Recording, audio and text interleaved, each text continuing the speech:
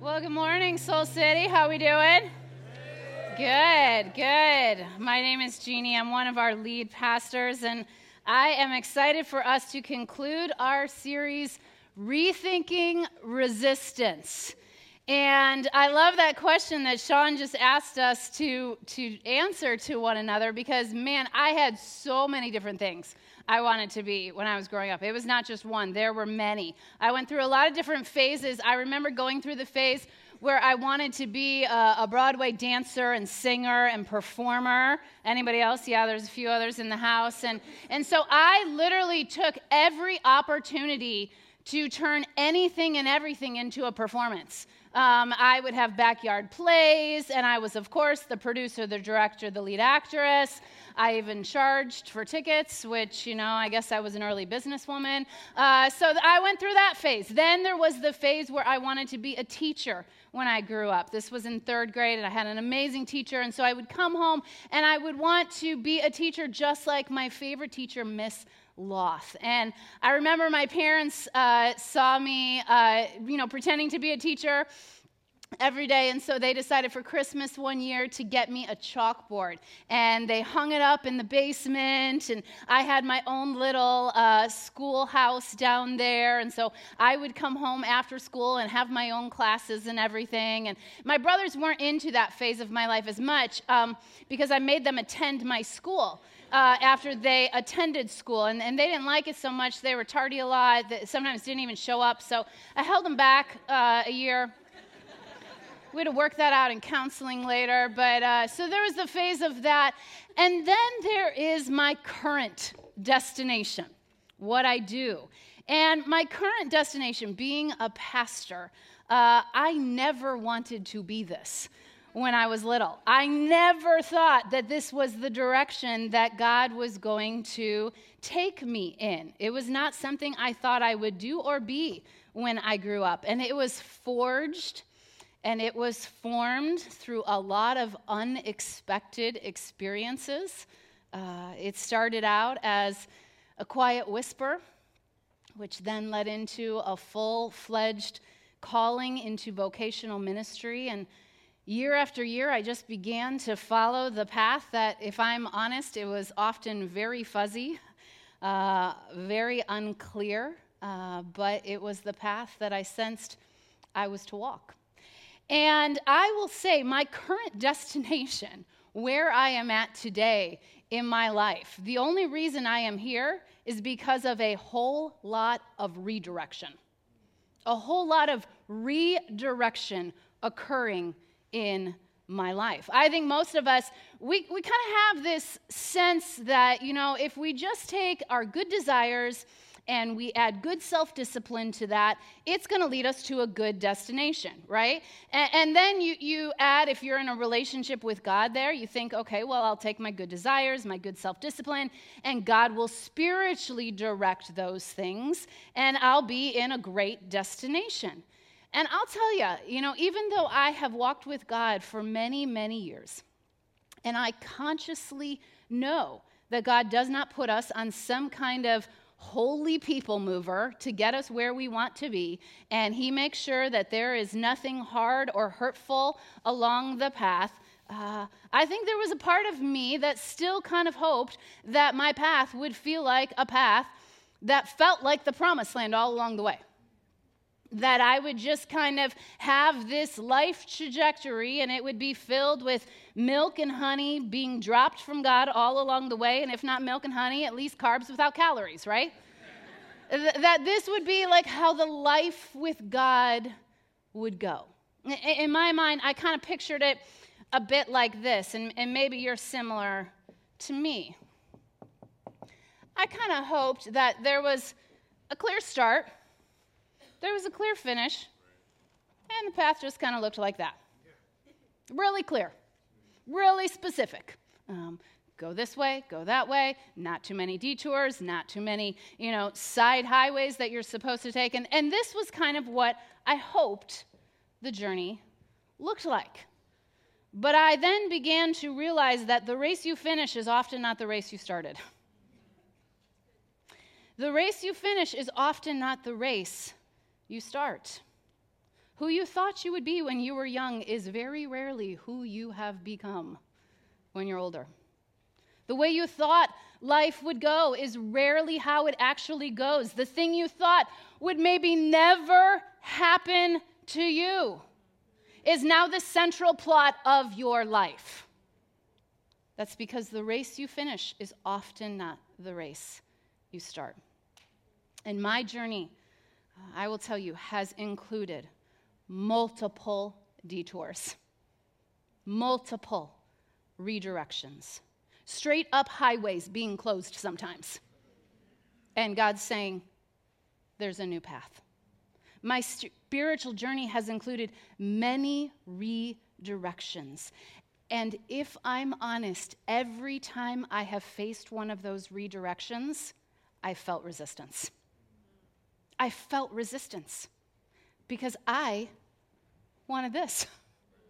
This is what I wanted. And every time there was a redirection, it was a struggle. It was a fight. It was often a disappointment. At times I felt confused, even scared. Like, God, how would you lead me this far into this thing? And now it's totally different. For me, my life has looked a little bit more like this. There was a start, and I kind of started like this, and, then there was some plateaus, and then there was a serious drop, and I just started swirling and swirling and swirling and swirling. I'm like, God, this is hard. Really hard. Am I ever going to get out of this? And then, there was some relief and maybe up and, backwards now, God? Wait, I don't understand. This doesn't seem like it's true north. Why are we going this direction? And then this, and then this, and then it got all jagged and crazy. And then he said, go start a church. And I was like, what? You got to be kidding me. And my life, I don't know about yours, but mine has looked a whole lot more like this. So many redirections. So many redirections. And oftentimes redirections, they can be big, they can be small. You get a new job and you're so excited, and then you get to that job and you're like, oh my gosh, this is the worst job ever. Right? I can't stand these people. I don't even want to work with them. What was I thinking? You walk through a breakup, a divorce, a relationship that was really meaningful to you changes. Unexpected health reality, a loss. They're all different kinds of redirections. In fact, you might be here today and you are in the middle of one. You might be in this city because of it. And my intuition about you is that when a redirection shows up in your life, you don't tend to throw a welcome party for it. You don't tend to go out and buy a dozen balloons and your favorite cupcakes and say, welcome, redirection, I'm so glad you're here. I'm so glad that now my life is headed in an entirely different direction. And that's the question I want us to wrestle with today. I want us to wrestle with the question of, are you resisting a redirection? Are you resisting putting a block to a redirection in your life? Are you holding on to what was? Are you holding on to how you thought it should be? Are you holding on to something that God may very clearly be inviting you to let go of? And what if God was more at work in the redirection than you ever thought? So, we're going to dive into the Bible. Are you ready? We're going to dive into a great story. You don't sound ready. Are you ready? Yes. All right, so I want you to open up to the Old Testament. We're going to go all the way to the left to the book of Exodus. Okay, the book of Exodus, Exodus 17. The last few weeks we've been looking at the life of Moses. We're going to conclude with the life of Moses. And as you are turning to Exodus 17, it's found on page 58. We're going to look at 3 turning point moments in the life of Moses, specifically having to do with his staff. Moses carried a staff around throughout his life, and we're going to look at 3 turning point moments in the life of Moses having to do with this staff, this wooden stick that he carried around. So all 3 of them are in the first 5 books of the Bible, which is also known as the Pentateuch. And what the Pentateuch means is 5 books, 5 scrolls. You can tell somebody at work tomorrow, do you know what the Pentateuch is? It's the first 5 books of the Bible. You'll seem like a Bible scholar, okay? So as you're turning to Exodus, hopefully you're there, I just want to give you a few moments from the highlight reel in Moses' life. Moses, later in his life, had a ton of redirections. And he found himself as a shepherd. So what does any good shepherd have? They have a shepherd's staff, right? So Moses had this shepherd's staff. It was a big wooden stick to help him herd his flock. And one day Moses was up on the mountain with his sheep. He saw a bush burning, but it was not burning up. And God began to speak to Moses through that bush. Now, if I was Moses, I would have been afraid, and he was also afraid. And Moses was not just afraid. What incited inside of Moses was a deep feeling of unworthiness. A deep feeling of unworthiness. So God is speaking to Moses, and as God is speaking to Moses, God invites him to go back to Egypt and to speak to Pharaoh to let the Israelites free from captivity. And God saw that Moses was worried about this. God even, said to Moses, okay, did I not give you your mouth to speak? I will give you what you need. God's looking at Moses. He sees the staff in his hand, and he said, go with your brother Aaron and the staff in your hand, and I will reveal my promises. I will reveal my power. Okay? This happens. Moses goes back. God uses the staff in miraculous ways. The staff becomes a snake at one moment, which for me, I'd be like, I'm out. I cannot fulfill this journey, God, right? So the staff becomes a snake. At one point, a whole bunch of plagues come onto the Egyptians, and it's through Moses using the staff. Another point, he takes the staff, he literally puts it in the sea, and the sea parts. And so Moses had become accustomed to God using this staff and revealing his power. So here we are, Exodus 17, at yet another moment where Moses uses his staff.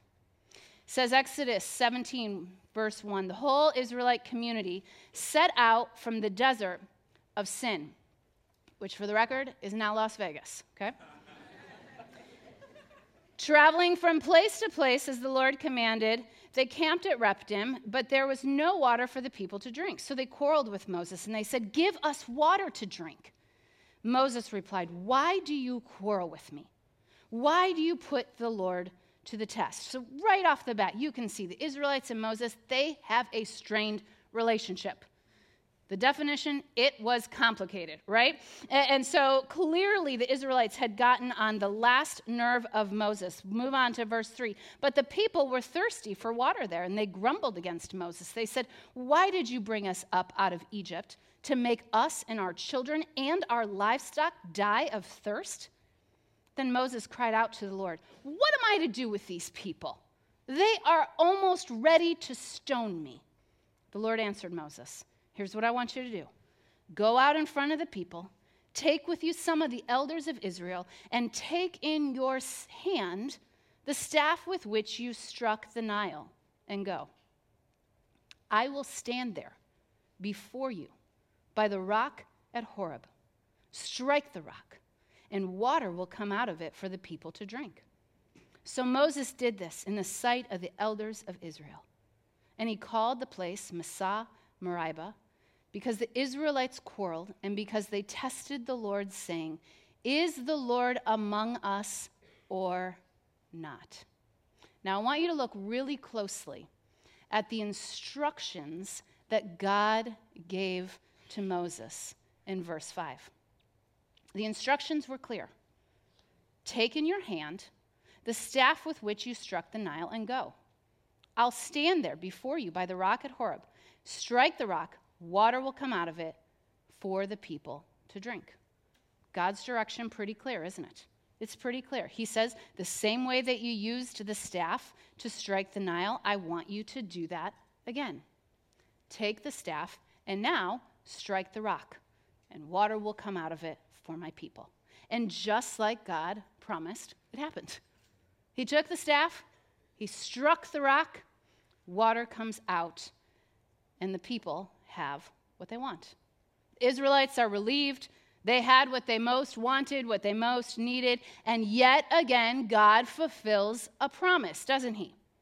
But water coming out of the rock was not the only promise. Did you catch the other promise in the passage? God said, I will stand there before you. God promised his presence. Now, this is significant because I believe this is God revealing his heart to Moses. I believe it is God saying, Moses, I will take care of your needs.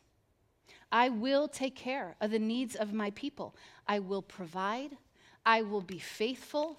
I will forgive when you forget me, but I don't want to just be your promise provider. I want you to experience my presence. I want you to experience my presence. Now, this moment, I believe, was a foreshadowing of the journey that was ahead for Moses and for the Israelites. Because clearly at this rock, there is a redirection occurring, isn't there? There's a redirection occurring in Moses' story. There's a redirection occurring in the Israelites' story. God provided something, and so they had probably been in the swirly yuck, right? And then God provided something. There's a redirection that occurs here. But it's God saying to Moses very clearly, I want a relationship with you. I don't want to just do things for you. I want to be with you.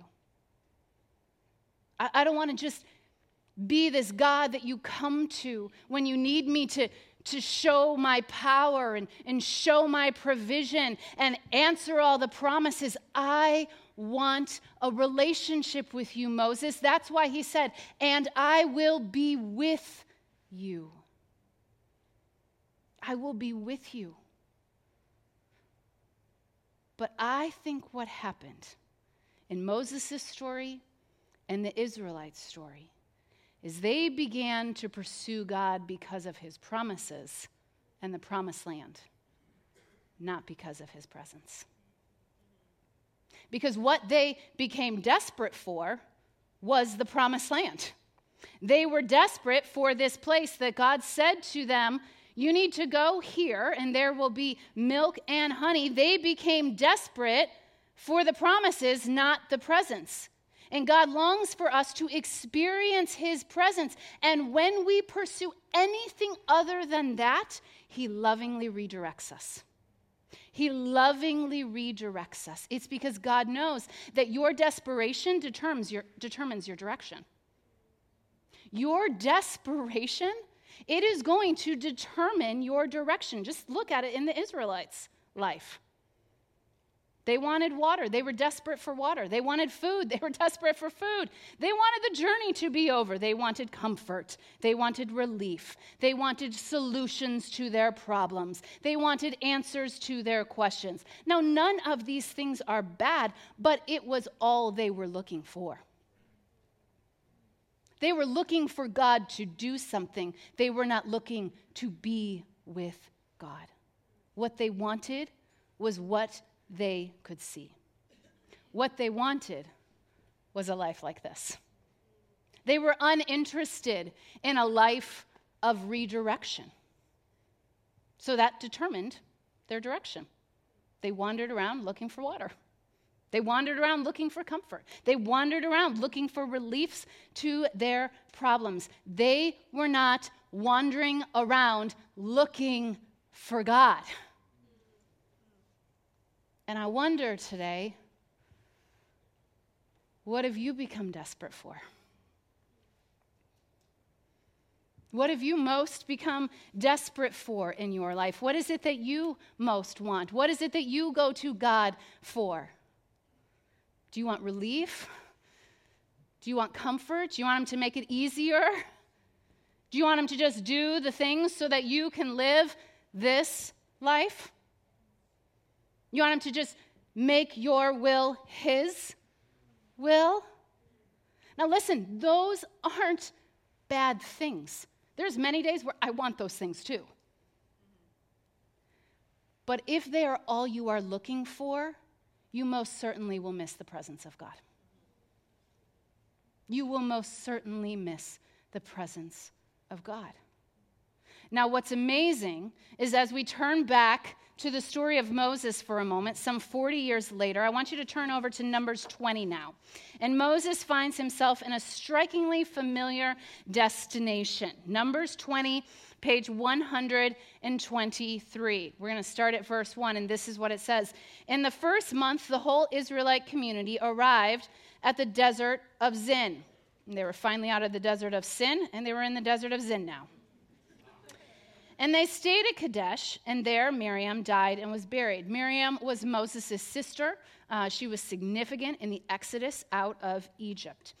Now there was no water for the community, and the people gathered in opposition to Moses and Aaron. They quarreled with Moses and said, "If only we had died when our brothers fell dead before the Lord. Why did you even bring the Lord's community into this wilderness? That we and our livestock should now die here? Why did you bring us up out of Egypt to this terrible place? It has no grain, it has no figs, it has no grapevines or pomegranates, and there is no water to drink." Sound familiar? The same complaint 40 years later, and they're still desperate for the same thing. Their desperation has led them in the same direction. They're still desperate for the same thing. Why did you bring us up out of Egypt? Why did you set us free, only to enter into a different captivity as we wander around now in the wilderness? Can you imagine what it must have been like to be Moses in that moment? I mean, after all the miracles, after all the provision, after all of the answered promises, after all the redirections where they saw the Lord. And here they are again. The people of Israel wanted what they wanted. They were clear on where they wanted to be. And where they wanted to be was without a redirection in their life. And in many ways, I think Moses wanted the same thing. They wanted God to make good on his promises and to get them to the promised land. You said you were going to get us to the promised land.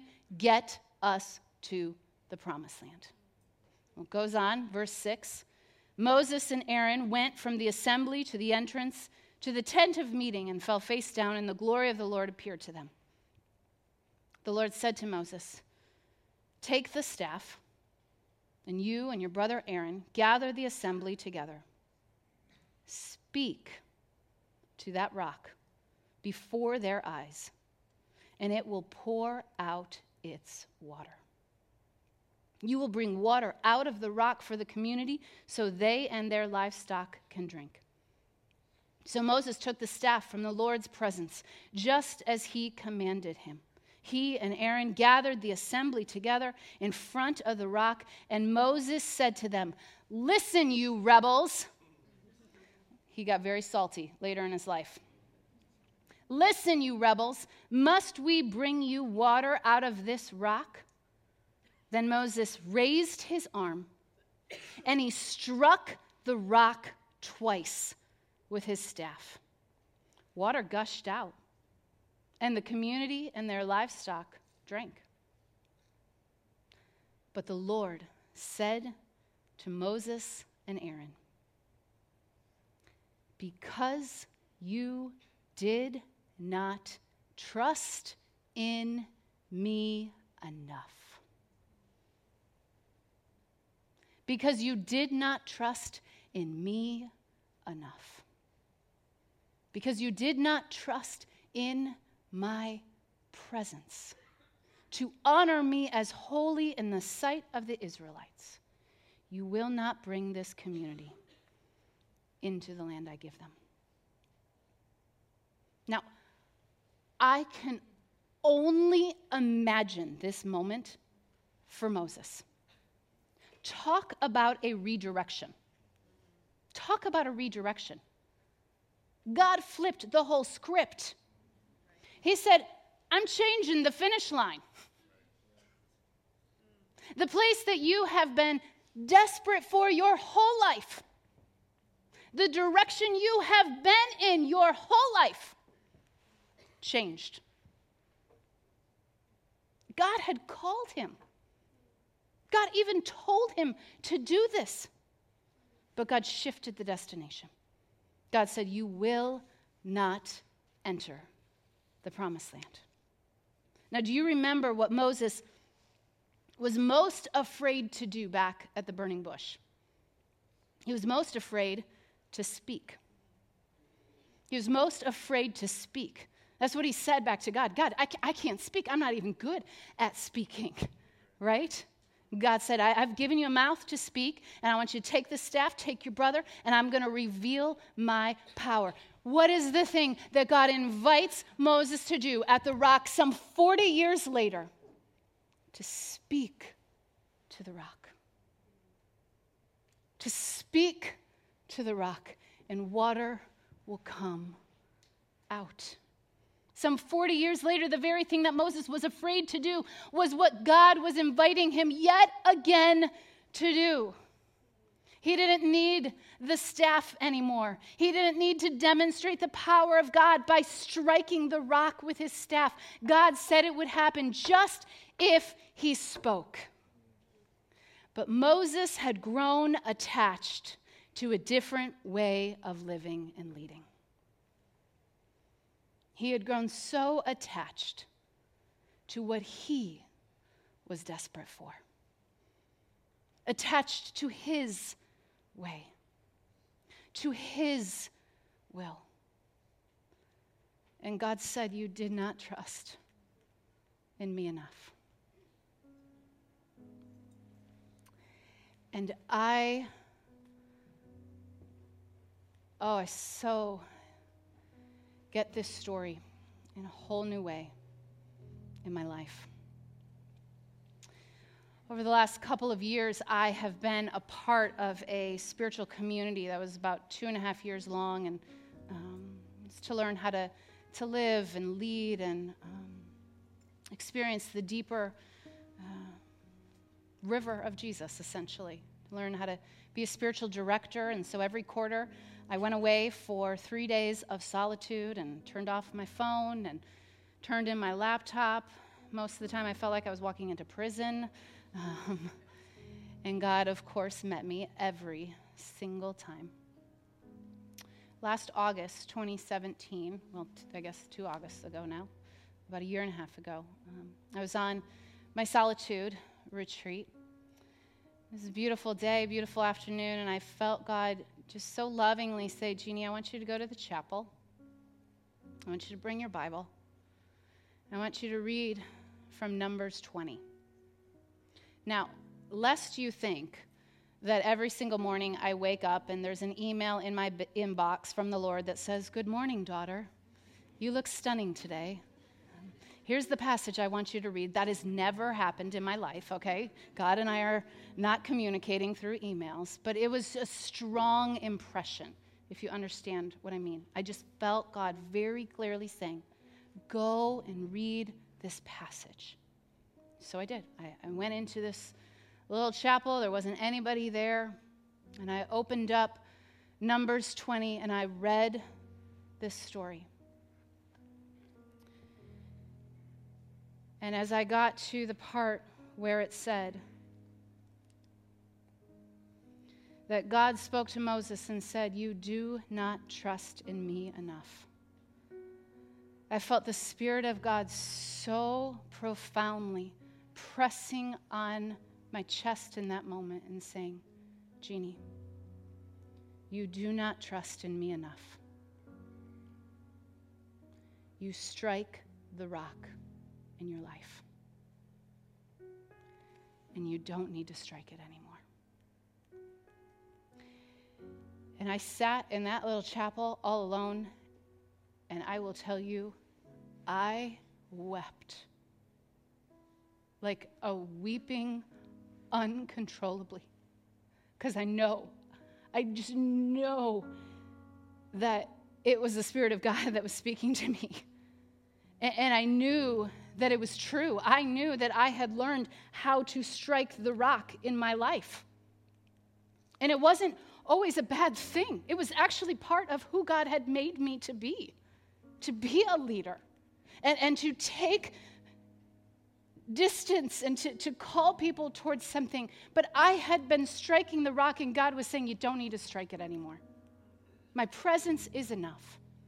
And I had learned, and I had grown attached to what it was like to strike the rock in my life, in my leadership, in my relationships. I knew how to stay in control. I knew how to make life function on my terms. I knew how to direct my intensity so that things would move in the way that I wanted them to move. I knew how to take my will and actually make it look like God's will. And God was just so clearly saying, no more.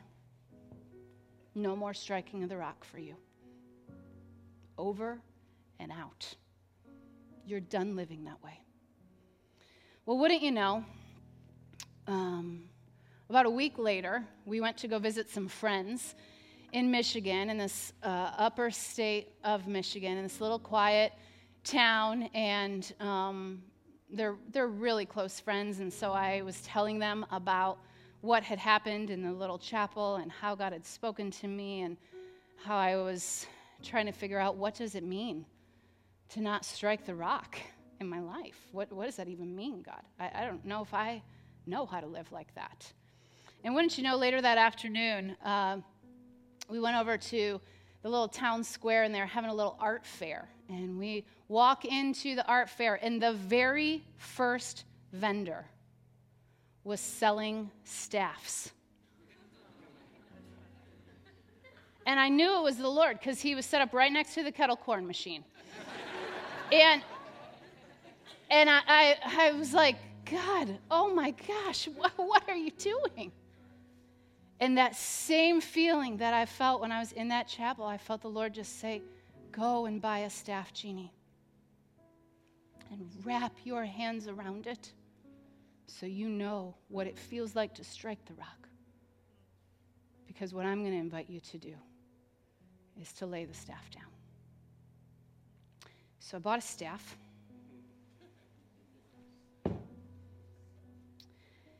And this is my staff.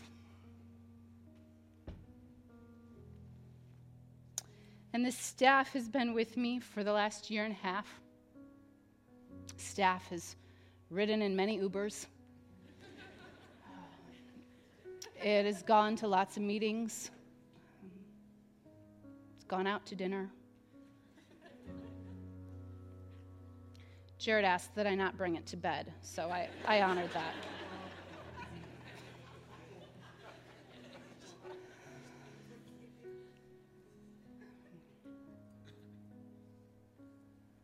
I told our elder team about it, and I confessed to them and said, I'm a leader that strikes the rock. And I don't want to lead this church striking the rock. I want to lay it down. I don't want to go to God for his promises. I want his presence. I'm more interested in his presence than anything else. I'm more interested in his presence than his power. I'm more interested in his presence than his provision. I'm more interested in his presence than him fulfilling his promises for this church. What I want is his presence, and that's how I want to live and I want to lead.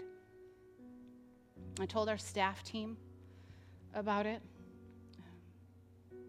There were many times I had to bring the staff out and bring it into meetings and apologize and say, I struck the rock.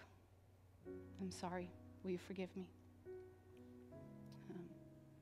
It was interesting when I was leaving Michigan and I had my staff, I felt God very clearly say to me, Jeannie, do not preach on this. Because you know what pastors like to do? They like to have one moment with God and then go and tell everybody else how to have that moment with God. And God said, do not try to turn what I am doing in you into something that I'm going to do through you. And so I have just been hanging out with the staff for the last year and a half, learning how to pursue God's presence instead of his promises. And then Jarrett said, hey, I'd really like you to teach in this series, and I'd like you to teach on redirection and kind of like, like the presence and the promise and all the stuff that you've been going through, like your staff kind of thing that you've been doing. And that same impression came over me. God said, you've been faithful. You can talk about it. Listen, I still like to strike the rock. I have not graduated into some holy of holy presence space.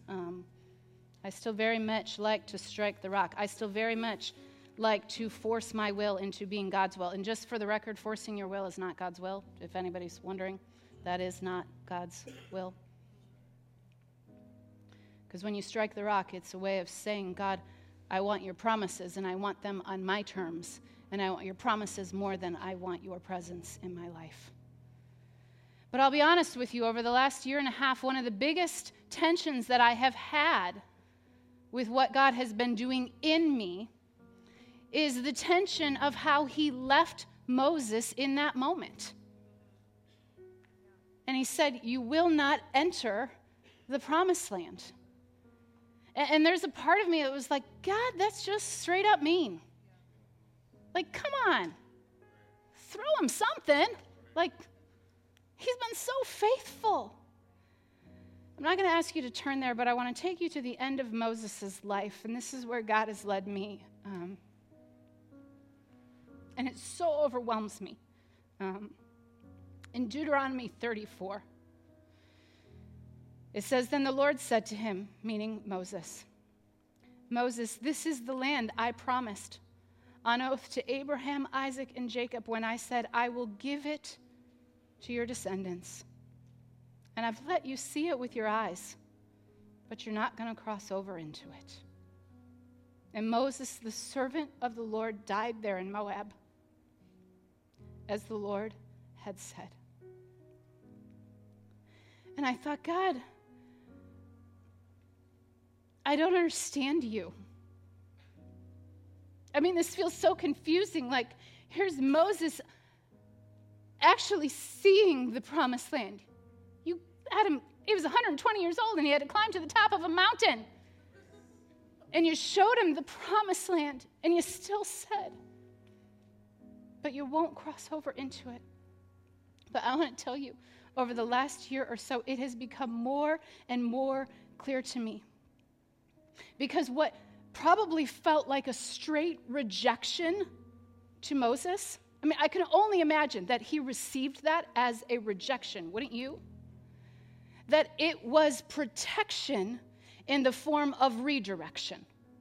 That Moses actually didn't need to enter the promised land because the presence of God had now become his promised land. Because did you notice what was missing up there on that mountain?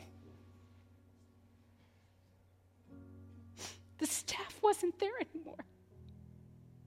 The thing that Moses had become so accustomed to, the thing that he had wrapped his hands around, the thing that he became desperate for, he didn't need at the end of his life. Because the promised land to Moses was God's presence. It wasn't a physical destination. It was a way of living. It was a way of being. And when we dwell in presence, we don't need a promised land. When we dwell in the presence of God, we don't need milk and honey. Because we're in the very presence of God. And I believe Moses was okay to never get to the promised land because he had experienced intimacy with the promise provider. He had the presence of God, so he didn't need to be in a physical destination. And I simply want to ask you today, do you want God or do you want his promises? Do you want God? Do you want his presence? Or do you just want his promises? Do you just want him because what he's going to do for you? Because the way he's going to answer your prayers, the way he's going to provide for you, because God is an amazing promise provider. He is. He will give strength to the weary. When we put our hope in him, he will renew us. When you pass through the waters, he'll be with you. When you're in a fiery moment, you are not going to be burned up. God promises that if you lack wisdom, he'll give it to you when you ask. He promises that he will forgive you of your sins and purify you and make you right. Those things are true. God's promises, though, are what he does. His presence is where he is. His presence is where he is. It's who he is. And here's the thing about God. God does not owe us promises. He doesn't owe you those promises. And he's not interested in us just coming to him for the promise, just coming to him for the blessing. He loves you. He loves you. And he just wants to be with you. He just wants to be with you. And he wants you to want the same, to be people that will say, God, nothing else but your presence. Nothing else. It's what I want. It's what I'm desperate for. Nothing else, God, but your presence. So I simply want to ask you, do you want God? Do you want God's presence? Or has your life been all about getting his promises?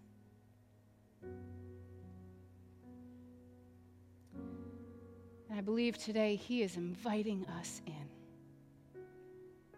to experience the manifestation of his presence.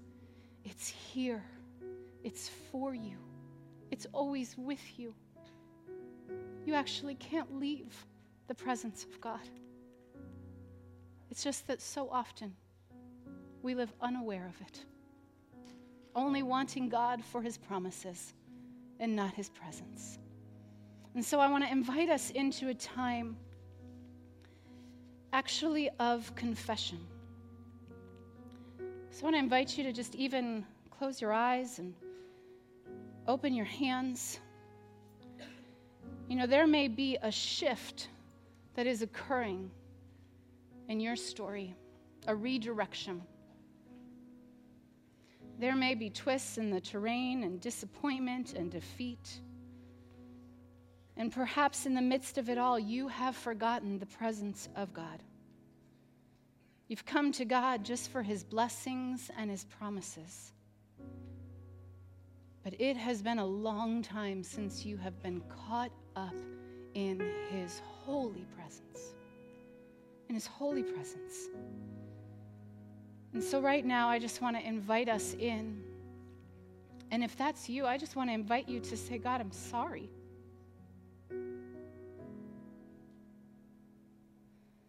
Jesus, I confess that I have built a relationship with you and what you can do for me instead of just being with you. Jesus, I'm sorry for going through the motions.